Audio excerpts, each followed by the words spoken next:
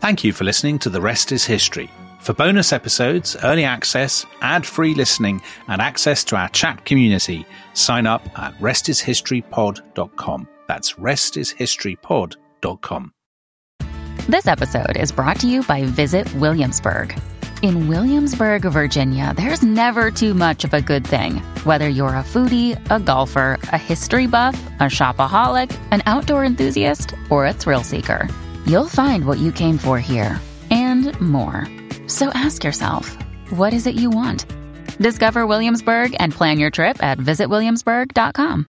A lot can happen in 3 years, like a chatbot may be your new best friend. But what won't change? Needing health insurance. United Healthcare Tri-Term Medical Plans, underwritten by Golden Rule Insurance Company, offer flexible, budget-friendly coverage that lasts nearly 3 years in some states. Learn more at uh1.com. This episode is brought to you by Amazon Prime. You know Amazon Prime is not just a shipping subscription, right? It's got everything, including streaming TV and movies on Prime Video. And of course, Prime's fast, free shipping. Go from watching your favorite shows to getting your favorite things. Whatever you're into, it's on Prime. Visit amazon.com/Prime to get more out of whatever you're into.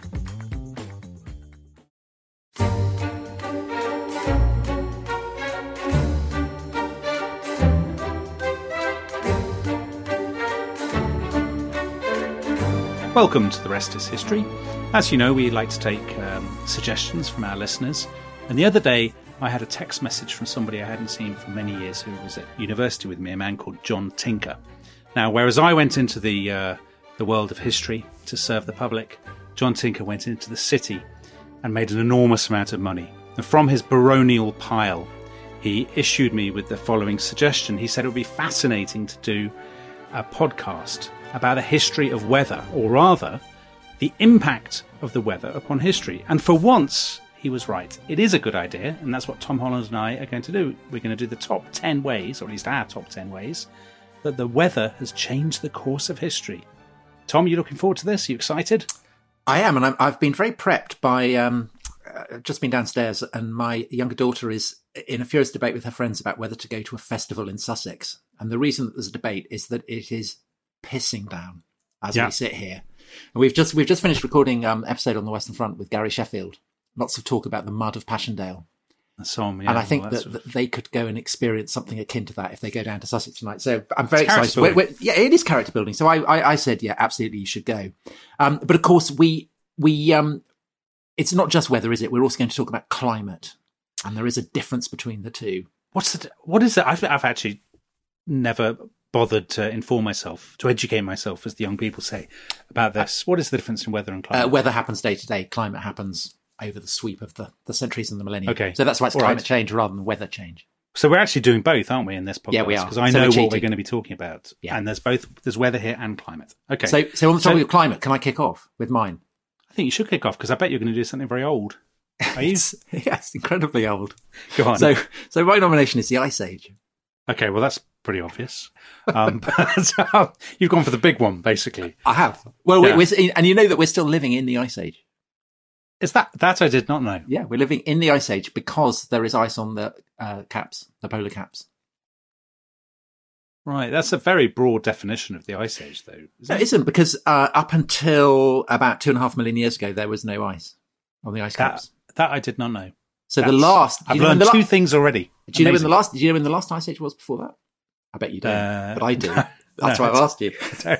Yeah, of course. It was in the Permian period, which is the period just before the dinosaurs. As a friend of mine once said to me, you don't really know that. You just read that in a book. I do know that, because you know I love dinosaurs. You know I know that. You know I know that. It was called the Karoo Ice Age, but we are living in the Quaternary Ice Age. Okay. It's been going on for 2.5 million years, and the ice caps, the glaciation comes and it goes. And what we tend to think of as the Ice Age is known by geologists and climatologists as the last glacial maximum, by which they mean that the ice sheets have kind of descended to their lowest level, and then they kind of slowly retreat. And so basically, about 11,700 years ago, that's when it ended. And that's when a period called the Holocene, which means the wholly new period, begins. So the whole of history occupies the Holocene. the period Right. after the Ice Age. Which is So what we're in now. Yeah. exactly. So I think that obviously that's absolutely huge. And it's been focused for me by a trip that I've just done around Middle England. This very glamorous holiday of yours where you went to Leicester. Your stamping ground. But one of the places I went to, which is such a wonderful place, is literally on the Derbyshire Nottinghamshire border, a place called Creswell Crags. Have you ever been? Never. It's really wonderful. So it's kind of mining land, so kind of pockmarked with mines and things. But this is it's a kind of series of it's a ravine with caves on either side, and there's a lake there now which got blocked off by the Duke of Portland because he was threatened with someone was going to build a railway through it. So he made a lake so that they couldn't build it, which I think HS2 protesters might want to. I mean, it's kind of a radical solution. And these caves, they contain Britain's only known cave art. And a wonderful kind of fragment of bone on which someone carved a horse about kind of 13,000 years ago. So it's the oldest piece of British art, but it's incredibly atmospheric because this was about, I guess, about 10 miles from the Great Wall of Ice. So it's like Game of Thrones. You know, your that wall of ice was somewhere kind of North Nottinghamshire, and Creswell Crags was about as far as you could get back in those days, and not kind of run into this wall of ice. So hold on, there were people and there was the wall of ice. Is that correct? So there's a wall of ice. There's a wall of ice, and then basically there's tundra just south of that. Yeah. And every summer, people would make the journey up north, and Creswell Crag seems to have been about as far north as they would go, and they would take shelter in the caves. And I guess they'd use it because this great kind of troops of deer and whatever would be funneled through this, or they could trap them there, or they could kind of drive them off the cliffs or whatever. So it was a way of finding food even in the kind of absolute teeth of this horrific Arctic weather. And then gradually it retreats, and the glaciers retreat, and slowly Yorkshire emerges, and then Scotland, and then Iceland, and civilization begins. A great chorus of complaint emerging out of emerging from the snow. Slowly emerging. With huge apologies to everyone north of Nottinghamshire there. That was Dominic's joke, not mine. So that basically makes British history possible, because without the end of the Ice Age, it simply, people wouldn't be able to live here permanently. But also it has a kind of measurable impact, say, further south where the ice hasn't reached. So in the Middle East, the Near East, where civilization begins, it's around the time that the last glacial period ends that you start to get the very, very beginnings of urban civilization. So within about 200 years of the end of the Ice Age, in Jericho, you've got about 1,000 people living in a kind of proto-urban settlement. So and that's the oldest city in pretty much. Jericho? Yeah, pretty much. It's continuously habited right the way through. So anyway, that's mine. That's my first nomination. Hold on. So people, just a quick question. Are people living in Jericho sort of, in other words, within a few generations of the people doing the horse at the Crags? Yeah, about 1,000 years. 1,000 years between the two things. Yeah. So that's quite close, isn't it? That's an extraordinary thought when you think of the beginnings of civilization. And in the Near East, there are these kind of settlements that keep kind of popping up, and then you have kind of cold periods intervene. So there's one called the Younger Dryas, which sounds like something out of Narnia or something. It does, but it's a kind of it's a cold spell that lasts for about 1,500 years, and so the incipient process of urbanization in the Near East retreats, and then the Younger Dryas ends, the Ice Age ends, and boom, we're off. On the long road to iPhones and podcasts. Yeah, podcasts. I'd never thought of this podcast as the summit of civilization and human achievement, but now, of course, I do. Yeah. Okay, I buy that. No one could possibly argue with that, could they? I actually feel slightly humiliated because you've chosen the Ice Age, and my first one is the Little Ice Age. That's not a metaphor for adorable. Yeah. So yes, have you read the book called Global Crisis by somebody called Geoffrey Parker? Very great historian. Yeah, it's fantastic. Amazing book. It's about 7,000 pages long. Full of horrible stuff about China. Yeah, it's all about the 17th century. So we've done a 17th century podcast. We've touched on the 17th century many times. And this book is about the 17th century as a global phenomenon. So the age of the 30 Years' War and the British Civil Wars and so on, but all across the world. And basically, a lot of historians are now fascinated by the issue of climate and climate change. And Geoffrey Parker, who was always a historian, I think, of war, really, of sort of early modern warfare, he's now looked at this and he says, the data is absolutely clear. In the course of the Little Ice Age, so in the course of roughly the 17th century, temperatures dropped by about 2 degrees. And do you know one of the reasons why some people think this is? No. You don't know any of the reasons? No. That's great. Well, one of them is the Spanish conquest of the Americas. Right. So, because it's sort of decimated agriculture in some way that I don't comprehend because I know nothing of science, that affected the climate. And there was generally a climate drop. Is there more smelting? There may well be. I mean, I suppose. Hold on. Smelting. Would smelting not be? Well, I know in the early Roman period, there's a lot of smelting, and this impacts on ice cores in Greenland. But wouldn't that heat things up? Don't know. Okay. Well, this is top quality podcasting. Anyway, let's get back to what we do know about. So we know that there's a crisis that begins in the 1610s. So that's round about the outbreak of the 30 Years' War in Germany. So you've got snow in Japan. You have a huge drought in sub-Saharan Africa. You have rivers drying up in the New World, and basically harvests failing and all this sort of carry on. And there are some amazing stories. So you can walk across the Bosphorus on the ice. It's so cold from Constantinople. So you can walk from Europe to Asia, which is a cool thing to do without using a bridge. And they have ice fairs, don't they, on the Thames? Yeah, and there's, later on, obviously, the frost fairs on the Thames. So this continues, and the frost fairs on the Thames, I think, are sort of 1660s-ish or so. People do bear baiting on the Thames and things, and, I don't know, play football and buy snacks and stuff and dance and all these kinds of things. But there's sort of horrific consequences. So thousands upon thousands of people, starved to death. And in Germany in particular, you see the impact of the weather because harvest failures, you've got the 30 Years' War, massive hailstorms, and this is the year of the witch craze. So people are looking for somebody to blame for these climatic events that they can't, they don't have the scientific tools to understand. And they basically say, well, it must be caused by, that old woman at number 33. She's obviously a witch and so on and so forth. And the stats are actually, we're usually quite a stat-free podcast, but so in China, Poland, Russia, and the Ottoman Empire, the population falls by about a third during this period. In Germany, it falls by half. And that's not all the 30 Years' War. A lot of it is the climate stuff. And you're right when you mentioned China. So it's a huge thing in China. You get the collapse of the Ming dynasty, and you have all kinds of famine and floods, and the Qing or the Manchu dynasty, they come along. So this is a real pivot in world history. And it's not just because of technology and religion and stuff. It's also because of the weather. Well, I remember in that Geoffrey Parker book that he quotes a poll that was taken 5 years after the Second World War, in which Germans are asked, what is the worst political disaster that's ever afflicted Germany? And rather than picking the Second World War or the Nazis, they go 30 Years' War because I guess more people did die. More proportionately, yeah.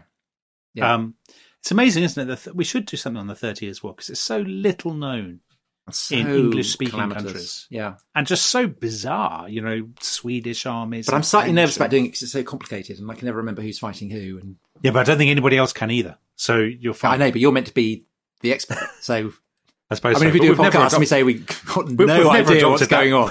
We've never adopted that principle in this podcast. So I don't think people are going to expect expertise now. Anyway, give us one of your next example. Okay, so we've had the Ice Age. We've had the Little Ice Age. Yeah. And now I think it's time for a cooling. So I'm going for the late antique cooling. Cooling. Yeah, okay. Which begins in the middle of the 6th century AD. Is this related to earthquakes and stuff? It's probably related to the explosion. 3 explosions of volcanoes in succession. Okay. So 536, 539, 540, and 547. I hope people are taking notes. And 536, Procopius, the great historian and prurient obsessive who writes absolute filth. The secret about history. Justinian and Theodora. And if you haven't read it, it's I don't want to get an E on our podcast rating, so I'm not going to describe what the geese do. But if you're interested, do read it. Anyway, so Procopius he's writing about the Gothic wars in Italy when the Byzantines, the Romans, are trying to recapture Italy from the Goths, and he says that in this year the sun, the light, it gave no heat, And there's another guy, Cassiodorus, who says that the light of the sun is a kind of bluish quality, that the seasons get blurred, that you get snow and ice in the summer. In Irish annals, you get accounts of famine in China. You horrible kind of details about the suffering, the famine, the awful experience of the people there. And there's a sense in which there's this kind of dust veil, and it seems to have led to a kind of century almost, or maybe 2 centuries of very cool temperatures, maybe going down by 2 or 3 degrees. And all of this is incredibly contested and complex because it's the interface between history, climatology, all kinds of things. But if you assume a drop in 2 to 3 degrees, then that implies famine. Yeah. And basically, this is a period where everybody is just above the subsistence level. And if the harvests fail even minutely, then people start to starve. And it's in that context that the 2 centuries that follow, say, 550, are incredibly convulsive. And in the Mediterranean world, the Near Eastern world, basically, this is the marking point between the end of antiquity and what will become the medieval world. These are like the Byzantine Dark Ages. Yeah, so the Roman Empire, the Byzantine Empire, it kind of implodes, it retrenches, but it's an absolute kind of shrunken parody of itself when it emerges from this period. The Sasanian Empire, the Persian Empire collapses completely. You have the emergence of Islam, the Caliphate. In Scandinavia, the latest estimate is that 50% of the population starves to death. And you'll know all the stories of Ragnarok, Wolf Age, the Ice Age. So Neil Price, brilliant historian of the Viking period, argues that what's called the Fimbulvinter is a folk memory of this period, and that the kind of the convulsion, the devastation that it brings to Scandinavia is essentially what sets in train what will become the Viking Age.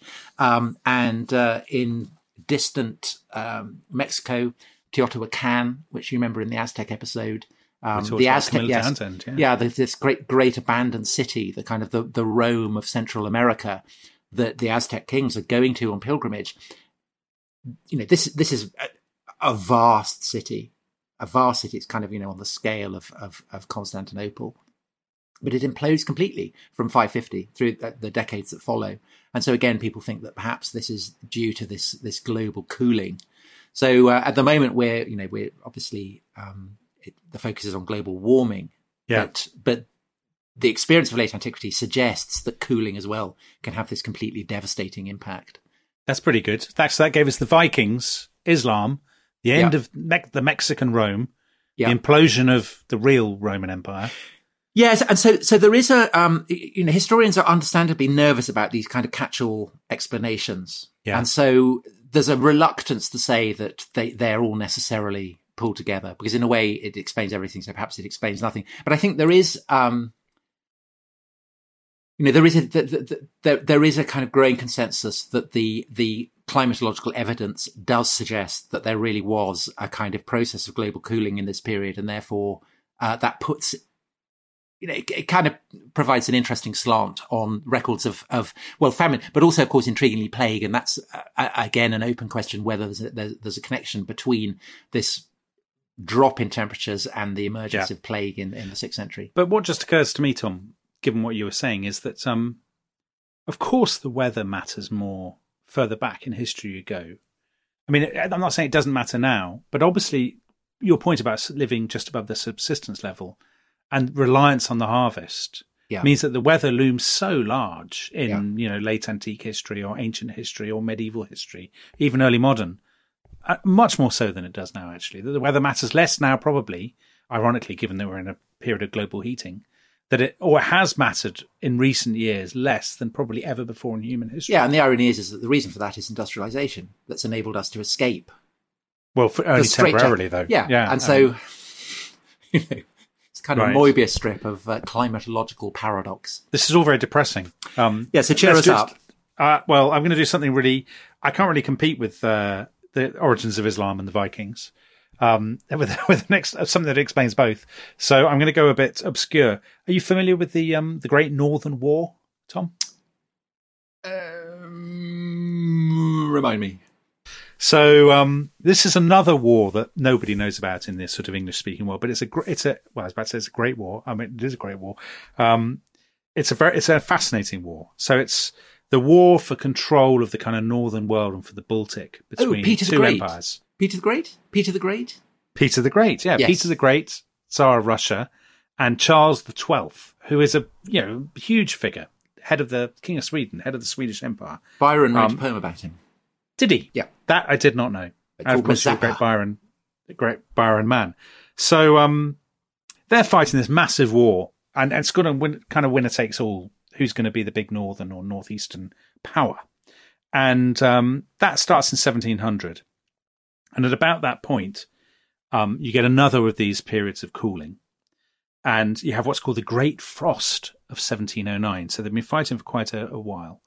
The Great Frost happens. Now, this is, for reasons that we don't really understand, temperatures in Western Europe drop to about minus 15 degrees centigrade, Celsius.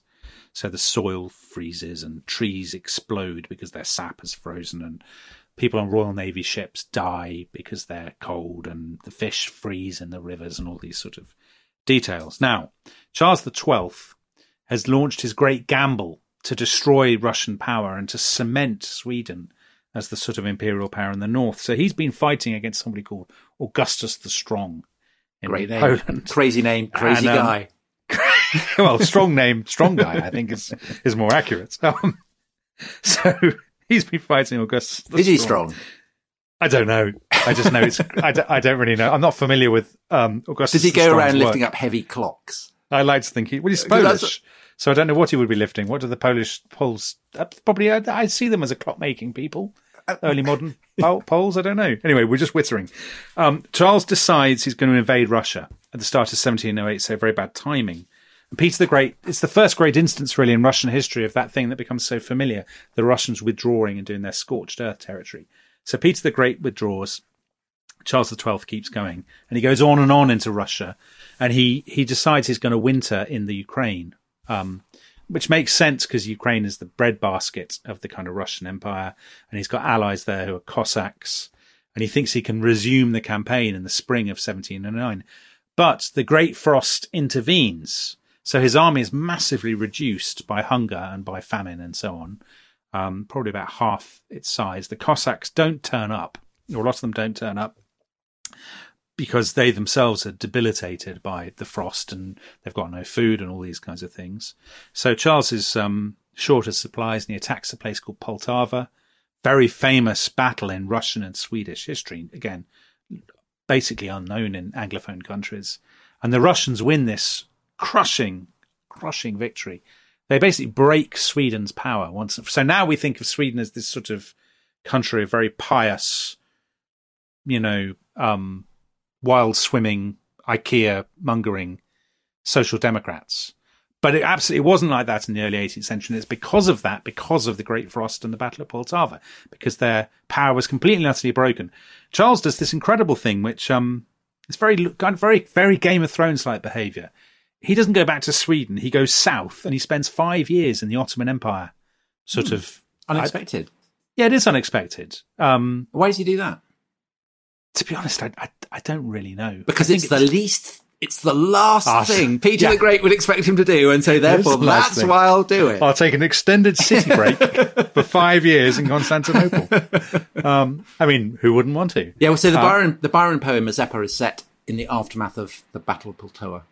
All right, and what happens in the poem? Mazeppa is I think a Cossack. He is a Cossack, yeah. He's a Cossack, and he describes how he, I think he had slept with somebody's wife, and the outraged husband strips him naked and ties him onto the back of a horse. And the horse then gallops across the steppes. Okay.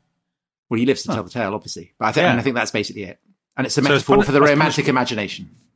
That's very good. Maybe we should do a podcast about Byron, Tom. You'd love that. Maybe we should. And maybe Byron will turn up later in the podcast. Oh, that's exciting. Who knows? Tantalising us. Yeah. Well, so we've done 4. Shall I just quickly do mine? I think you do have to do another one before the break. Otherwise, yeah. Okay. So I'll do it very quickly. So, obviously, a famous way in which the weather can affect the course of history is winds shattering fleets. Spanish Armada. So Spanish Armada is the famous one.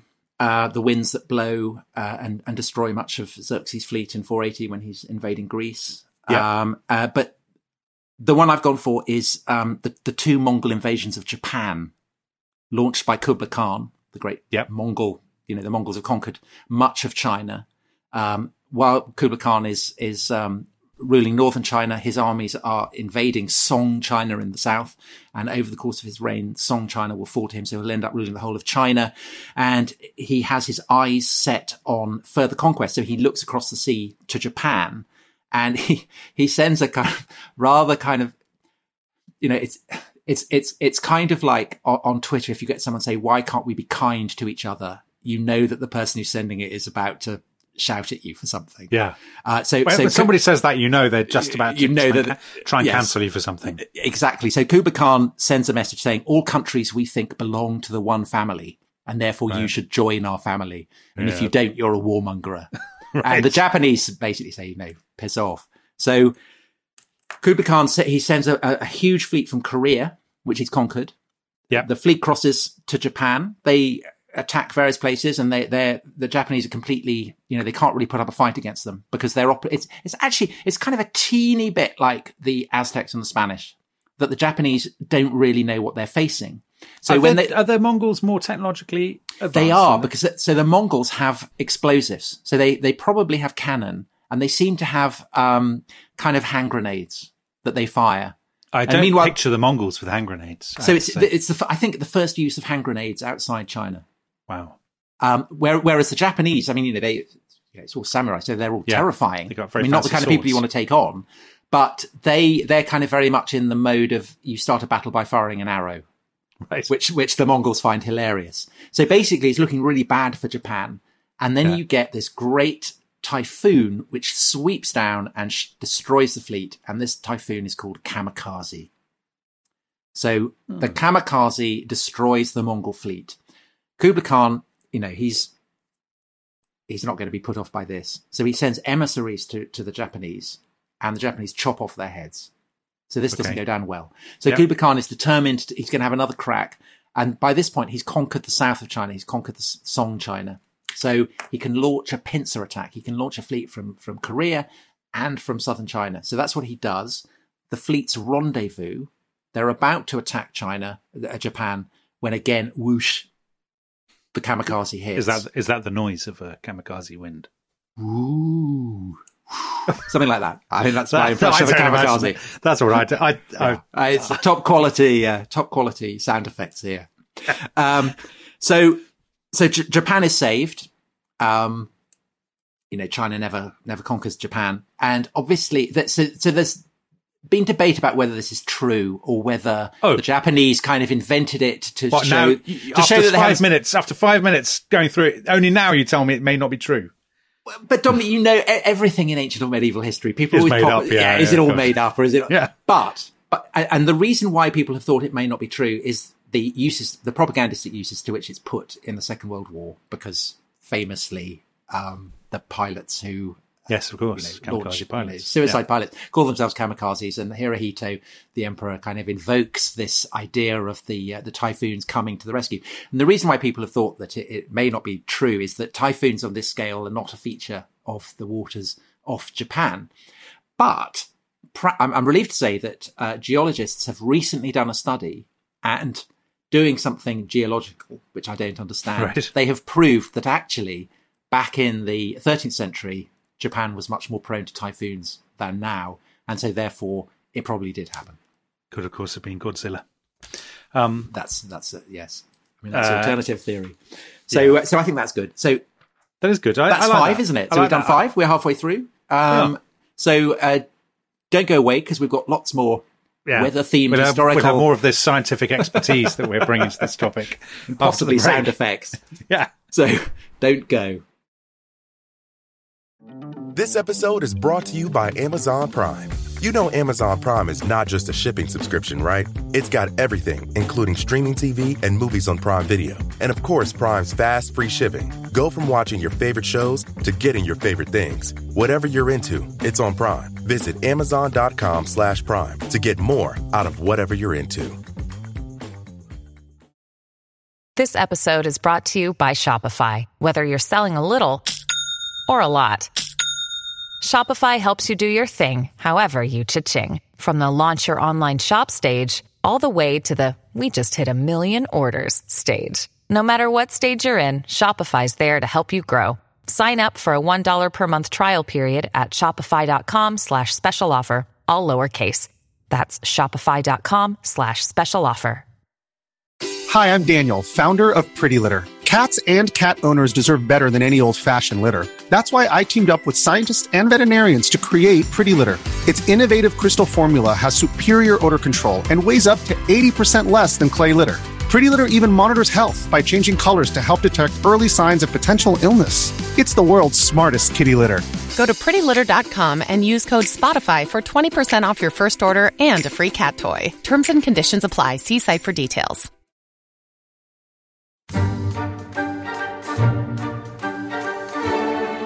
Hello, welcome back to The Rest is History, to our weather-themed episode. We're looking at the top 10 times that the weather, or indeed the climate, influenced the course of history. I've just done my third, so Dominic, it's your turn. It is my turn. What are you? What's your nomination? Well, just before I tell you, I'll just say I'm still reading from the fact that you ended the first half of the episode by saying to the audience, "Don't go," which that's sort of. I don't think we should conduct our podcast with that level of sort of desperation. Please don't go. Anyway, I don't think anyone will go when they listen to this, because this is such good stuff. It's so gripping. So we did an episode about the French Revolution, and we talked briefly about the causes of the French Revolution. And one thing that we probably didn't spend enough time on was the impact of the weather.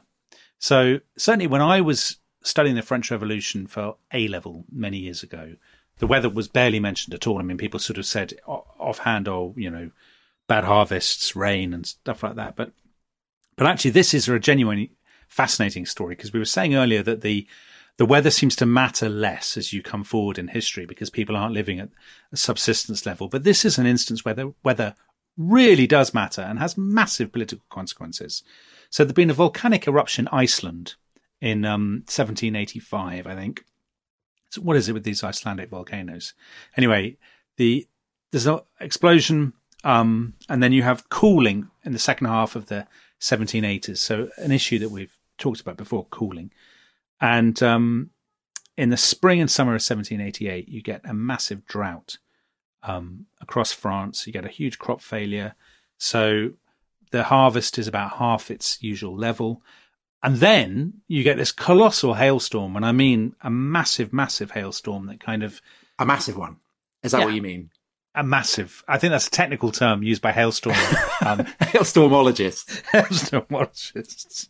Hailstorm. A monster hailstorm. You get shed loads of snow. That's also a technical term. And then, of course, the one thing you always get with snow, this is also great scientific knowledge, you get floods because it melts. So all these French farmlands are flooded. So they had this sort of... Thomas Schaffernacker of late 18th century history. Yeah. I was about to say it's a perfect storm. But maybe that would be one weather metaphor too many. So yeah, this is all awful. And just this sort of combination of things that... And so by 1789, bread prices have gone through the roof because there's so many shortages. So if you're a French peasant, or indeed, rather, if you're a French sort of worker, you are spending about half of your income on bread before 1789. And then when you get to the summer of 1789, you're spending about 90% of your income on bread. And do you know when prices reach their highest level, Tom? A year and a day after the massive, massive hailstorm. Do you know when that would be? 14th of July? The 14th of July, 1789, the day of the storm of the Bastille. Now, I've read that fact, and it almost seems too good. You know, it seems like one of those facts that's just too perfect. Fact, and I wonder whether it can really be true. But I'm going to, for the purposes of this podcast, let's pretend it's definitely true. And that's the hail. So this massive, massive hailstorm gave you the Reign of Terror, the guillotine, Nelson on the bridge of Trafalgar, Napoleon, the Wellington boot, and so much more. International human rights. Yeah. Exactly. So much else. The tricolour flag, the Marseillaise. Yes. Yeah. Okay, well, continuing the French history theme. Yeah. I think we need a tub-thumping English victory over France. We always do. There's no podcast in which that's not true. So I'm going to... 1415. Battle of Agincourt. Very popular subjects in French schools. This is the second. This is 100 Years' War Part 2. Henry V, busy and giddy minds with foreign troubles. August of 1415, he lands in France to claim the French throne. Doesn't go brilliantly well. He kind of wastes time besieging Harfleur harbour in Normandy. Once more into the breach. 22nd December, September, it falls. It's not much to show for the enormous amount of money and investment that Henry's put in. So he decides that he's going to kind of try and fly the flag by marching from Harfleur to Calais, which England holds and has captured in 100 Years' War Round 1. So 8th of October, he leaves for Calais and he marches through Normandy up towards Calais, and it's very wet and miserable. And he starts to get shadowed by the French.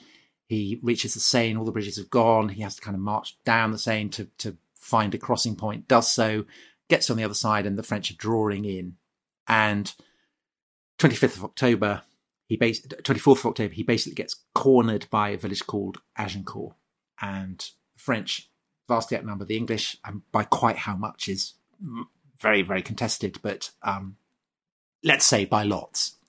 But that's the level of precision that we've had so far in this. Well, we can't. You'll know that this. I mean, this is hugely debated. No, nobody ever knows these stats, do they? They're all made up, aren't they, in the sources, and wildly exaggerated. But I think we can safely say the English are outnumbered. They're demoralised. They're wet. They're miserable. They don't really have many supplies. The French are much better equipped, and so there is a kind of universal assumption that they're going to win the battle. And as in the Shakespeare play, the French spend the night kind of gambling and deciding who's going to lay claim to the ransom of Henry. And it rains. So it's a miserable night. And the terrain that lies between the English and the French lines has recently been ploughed. And so the rain falls on this ploughed soil. And in the morning, the knights on horseback charge across this, and it's a disaster, because they all just sink into the mud. And the horses' hooves churn it up even worse than it had been before. So that by the time the French men-at-arms come to attack the English line, basically they're sinking up to at their knees, perhaps up to their waist. If you get hit by an arrow and the English archers are kind of rain of death down on them, you'll drown, because you'll just slump into the mud. Yeah. And, it's like the Battle of Passchendaele. You're so heavy, aren't you? With all that you're so heavy. I mean, you're so heavy, and so basically, it's just a kind of massive pile up, and you will, you drown in the mud or you suffocate, and you've got the English arrows raining down on you, and it's all an absolute disaster. And the English win. Don't the English pile in? Well, I say the English, but aren't there a lot of Welsh? I mean, a lot of Welsh, yeah. Llewellyn, yeah. Llewellyn in Henry V. All that banter about a leak. Yes. Exciting to learn from a Welsh fan of the podcast that the Welsh for banter is banter. Yeah, word that you can see why he's applying that word to this podcast, can't you? Absolutely. Anyway, so basically, English win. But they behave badly, though, don't they? At the end, don't they go around sort of stabbing daggers? Yeah, they try. The French try and attack the baggage train. Right. So that's poor form. Very poor form. So the Battle of Agincourt. In the long run, obviously, the English lose the 100 Years' War because of Joan of Arc and the fact that France is just much bigger. But Agincourt is what enables Henry to come back in overwhelming force and conquer basically half of France, have himself crowned as king of, his son will be king of both France and England. All goes wrong. But it is the cause of Shakespeare's play. Yes, I actually think Henry V is a terrible king. Vastly overrated, yet terrible. I mean, he's very Christian, Tom. You should love him. It's a bloody murderous, squalid business. Yeah, but you could say that about so many things, couldn't you? You could say that about Alexander the Great or Julius Caesar. You could, yes, and I probably would. I probably would. But I think Agincourt is a kind of a squalid business. But it gives us Shakespeare's play with the soaring poetry, and it wouldn't have happened without the weather. Okay. So you don't need to persuade me. I'll give you that. That's a good one. So my next one is another French-based, war-based one. It's kind of some listeners may sort of have seen this coming, but I don't think we should ever be afraid of the obvious. We never have been so far. So it's D-Day, and it's a weather forecast actually, rather than the weather itself. So some people will know this story because a very great actor and writer, David Haig, did a play about it, I think called Prussia, and it's the story of a man called Group Captain James Stagg. So he's basically an army or military meteorologist, and basically what they know, they want to attack France in 1944. They're going to do these landings. And they have to pick the right date to do it. And they basically need a whole combination of very complicated things. So for the air operations, they need clear skies and they need a full moon. For the sea operations, they need can't be windy, and the seas obviously have to be reasonably calm. And for the ground troops, ideally they'll land at low tide, because then all the German obstacles that are on the beach that you'll have seen in photos, the sort of strange devices that the Germans have, they will be exposed. They won't be covered by water, and so they'll be easier to deal with. And so you need a combination of these things. And they have these weather forecasters who say basically the ideal window is between the 5th and the 7th of June, 1944. But when, they have to pick a day, and Group Captain Stagg and his team are sort of looking at the weather, and famously the weather in the Channel is incredibly hard to predict and incredibly kind of variable, and can turn on a sixpence from blue sunny skies to kind of storms and stuff. So they persuade Eisenhower to postpone the operation on the 4th of June, to postpone it by 24 hours. But he can't keep putting it off, because if you don't do it now, you'll have to wait for another 2 weeks. And the Germans will probably find out. You can only delude the Germans for so long. So there's this amazing moment late on the evening of the 4th of June. Eisenhower's in this house outside Portsmouth, and there's kind of wind howling outside. It's very kind of Byronic weather. The rain lashing at the windows. And basically, Stagg goes in and he says, it's not going to be ideal weather on Tuesday the 6th of June. But it's probably the best chance we'll have, and I reckon you should go for it. And there's this wonderful moment where Eisenhower kind of looks over at this little figure hunched in an armchair and says, what do you think? And the figure says, I think we should go for it. And that figure is, do you know who that figure is, Tom? Albert Einstein. It's Monty. It's Monty. Monty, yes. It's Monty. So Montgomery says, I think we should go for it. And they do go for it. Now, they could easily not have gone for it. They could have been conservative and said, let's delay it by 2 weeks. And if they had done, you know what would have happened? They'd have been in the middle of a massive storm, because on the 19th of June, there was a colossal storm hit the Channel. So who knows what would have happened? Probably thousands of people would have died. Probably they'd have gone for it, and rather than put it off again, and thousands of people would have died who otherwise lived. So Stagg's weather forecast saved the day, and we should have a statue in Whitehall to the weather forecasters of Britain. Also, all the other ones have been about terrible things that happen and people dying, multitudes. And that's one that saved lives. So, yeah. It's an interesting of the maxim that awful things tend to make history. Yes, that's true. So bad weather makes history. Good weather tends not to. I don't think we don't really have examples of, my last example is not a good weather example at all. Is yours? Well, good things come from it. Okay. So I said, that's exciting. So I said that we'd have some more Byron. Yeah. So excited about it. So this is the famous Year Without a Summer, which was 1816. And again, It's a kind of cooling. It's caused by a volcano. In this case, a massive explosion in Indonesia, Dutch East Indies as was. Which happens in the spring of 1815. It erupts for a week, and it's so another great sound effect. Yeah, so I've done the typhoon. That's my impression of Mount Tambora exploding, and it's the impact of the kind of ash layer. It's like a kind of a brief winter, a global winter. And the ash dims the sun, and the effects endure into 1816. And we've talked about subsistence. 1816 is the last year that people in Paris starve because the harvest has failed. And you get terrible conditions as well. Say in Germany, the Rhine, it's said, is rotten with corpses. People are dying, but also it's not just humans who are dying of starvation. So also are horses.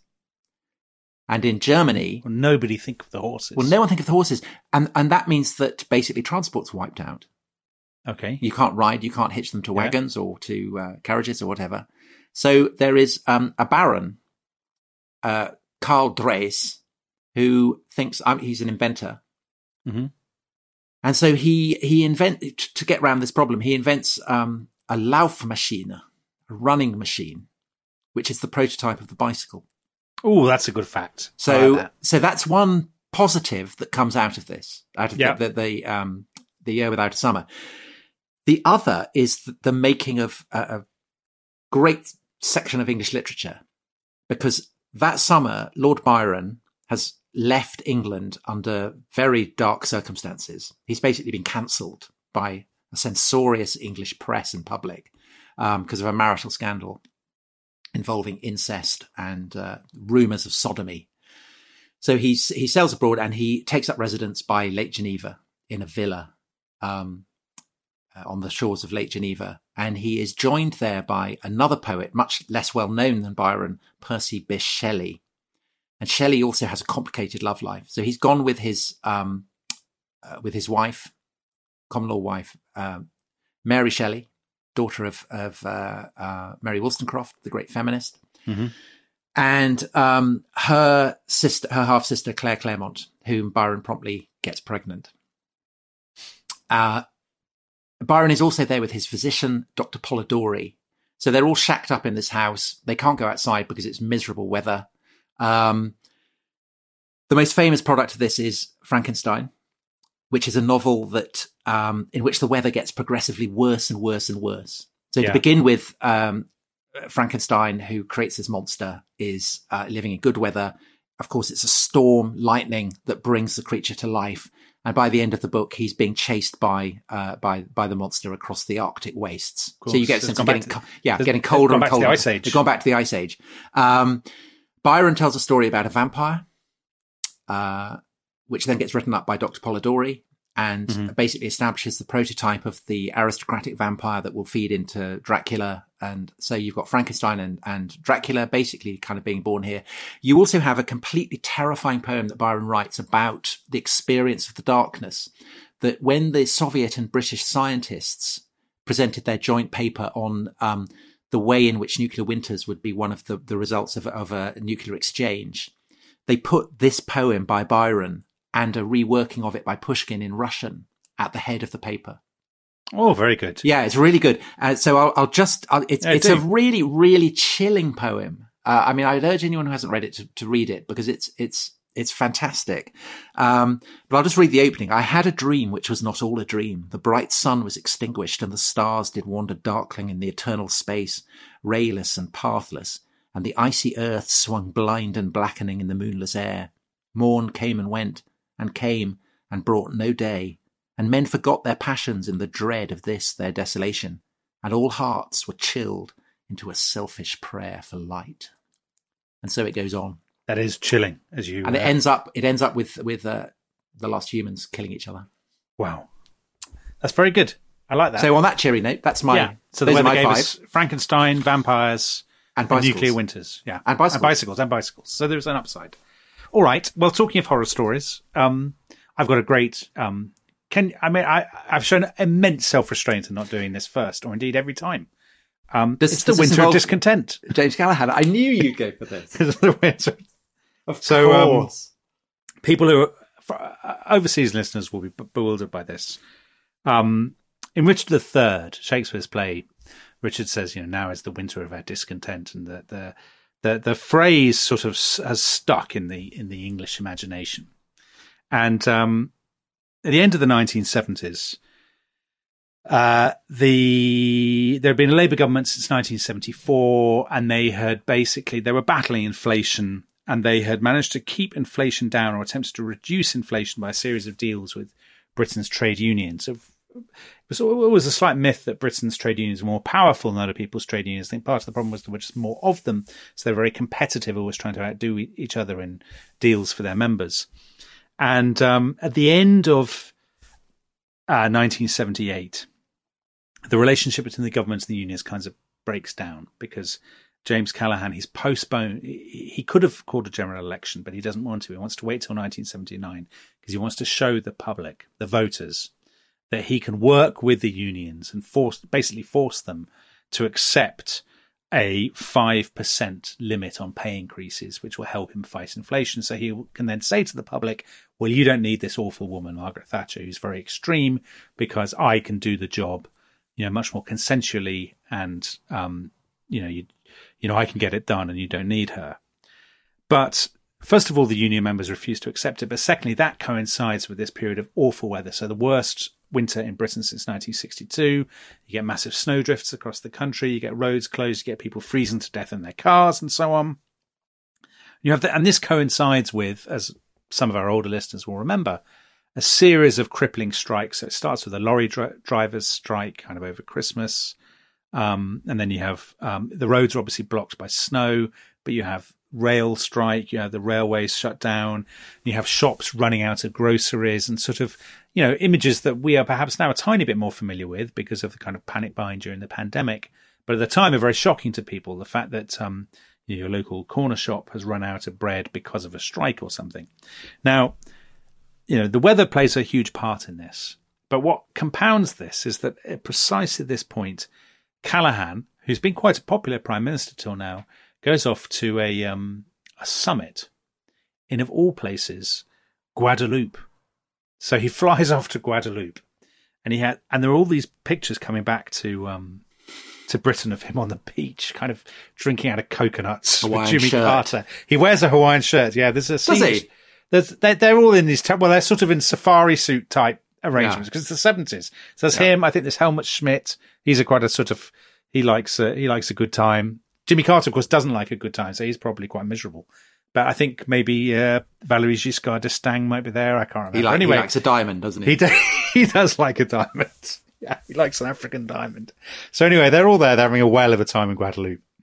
Callaghan then he's going to go home, but he says, well, I won't go home straight away because I'm facing, it's all pretty grim at home with his unions and stuff. So the ideal thing would be to have a few days break in Barbados before I come home.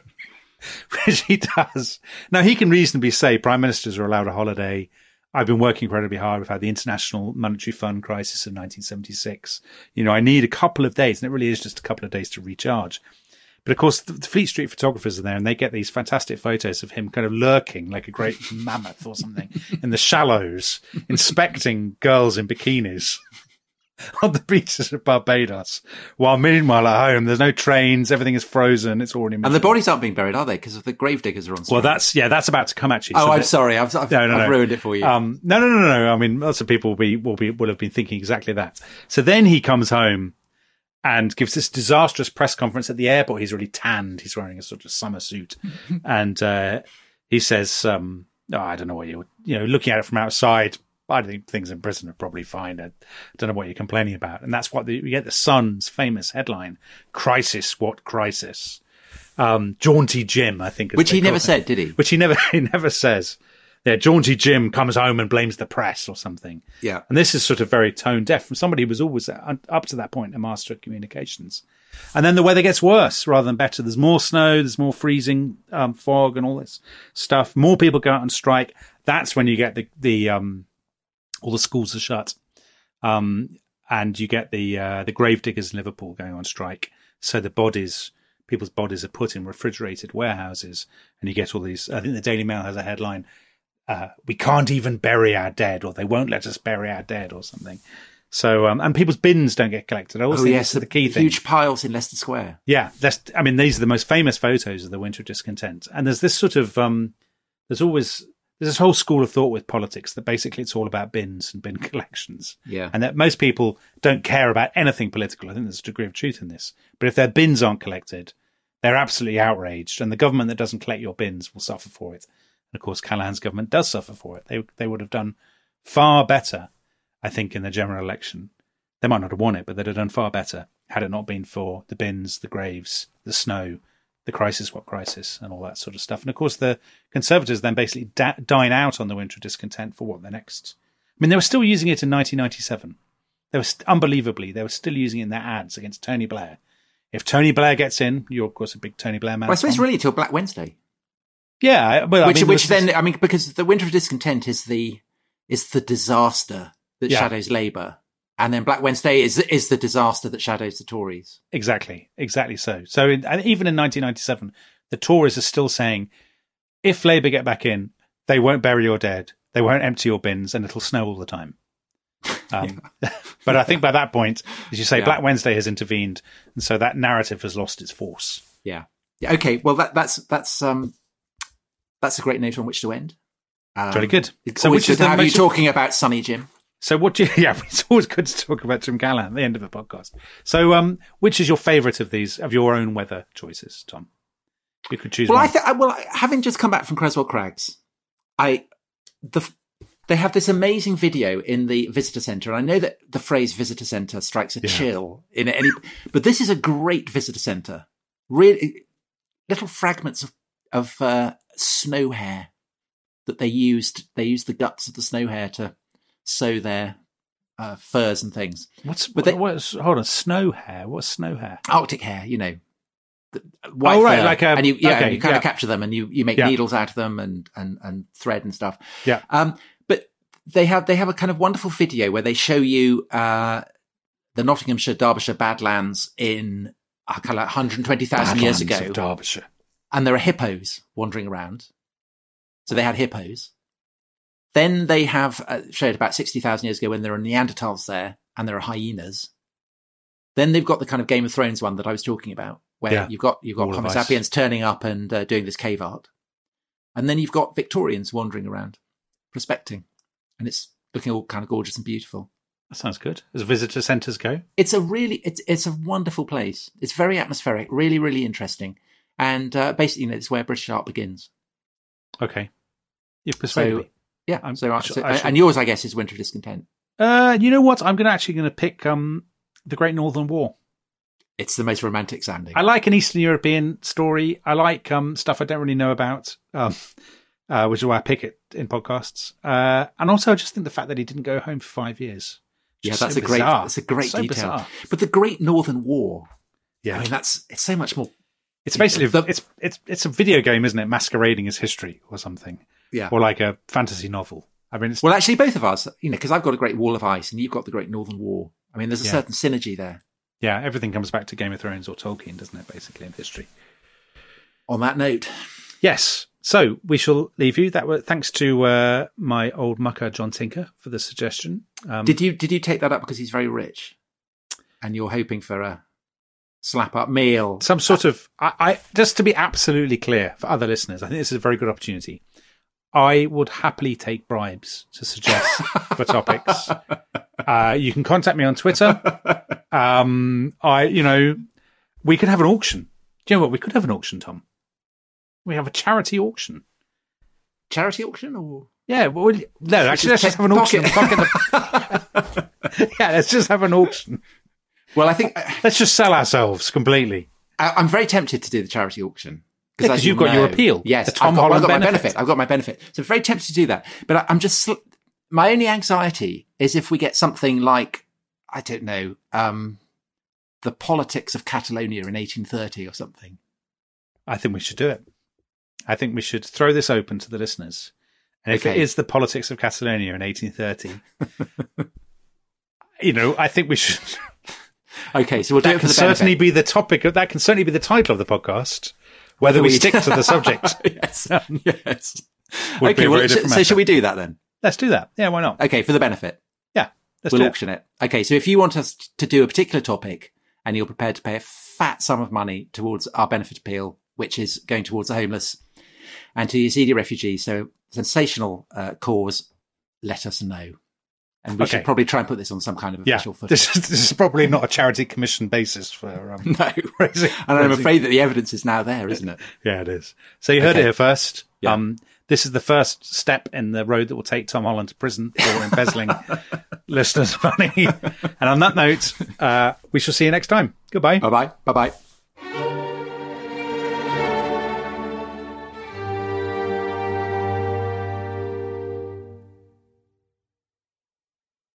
Thanks for listening to The Rest is History. For bonus episodes, early access, ad-free listening, and access to our chat community, please sign up at restishistorypod.com.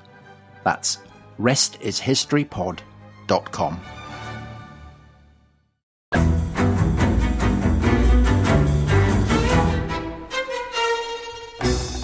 I'm Anthony Scaramucci, former White House Director of Communications and Wall Street financier. And I'm Katty Kay, US Special Correspondent for BBC Studios. I've been covering American politics for almost 3 decades. Welcome to The Rest is Politics US, brought to you by Goalhanger.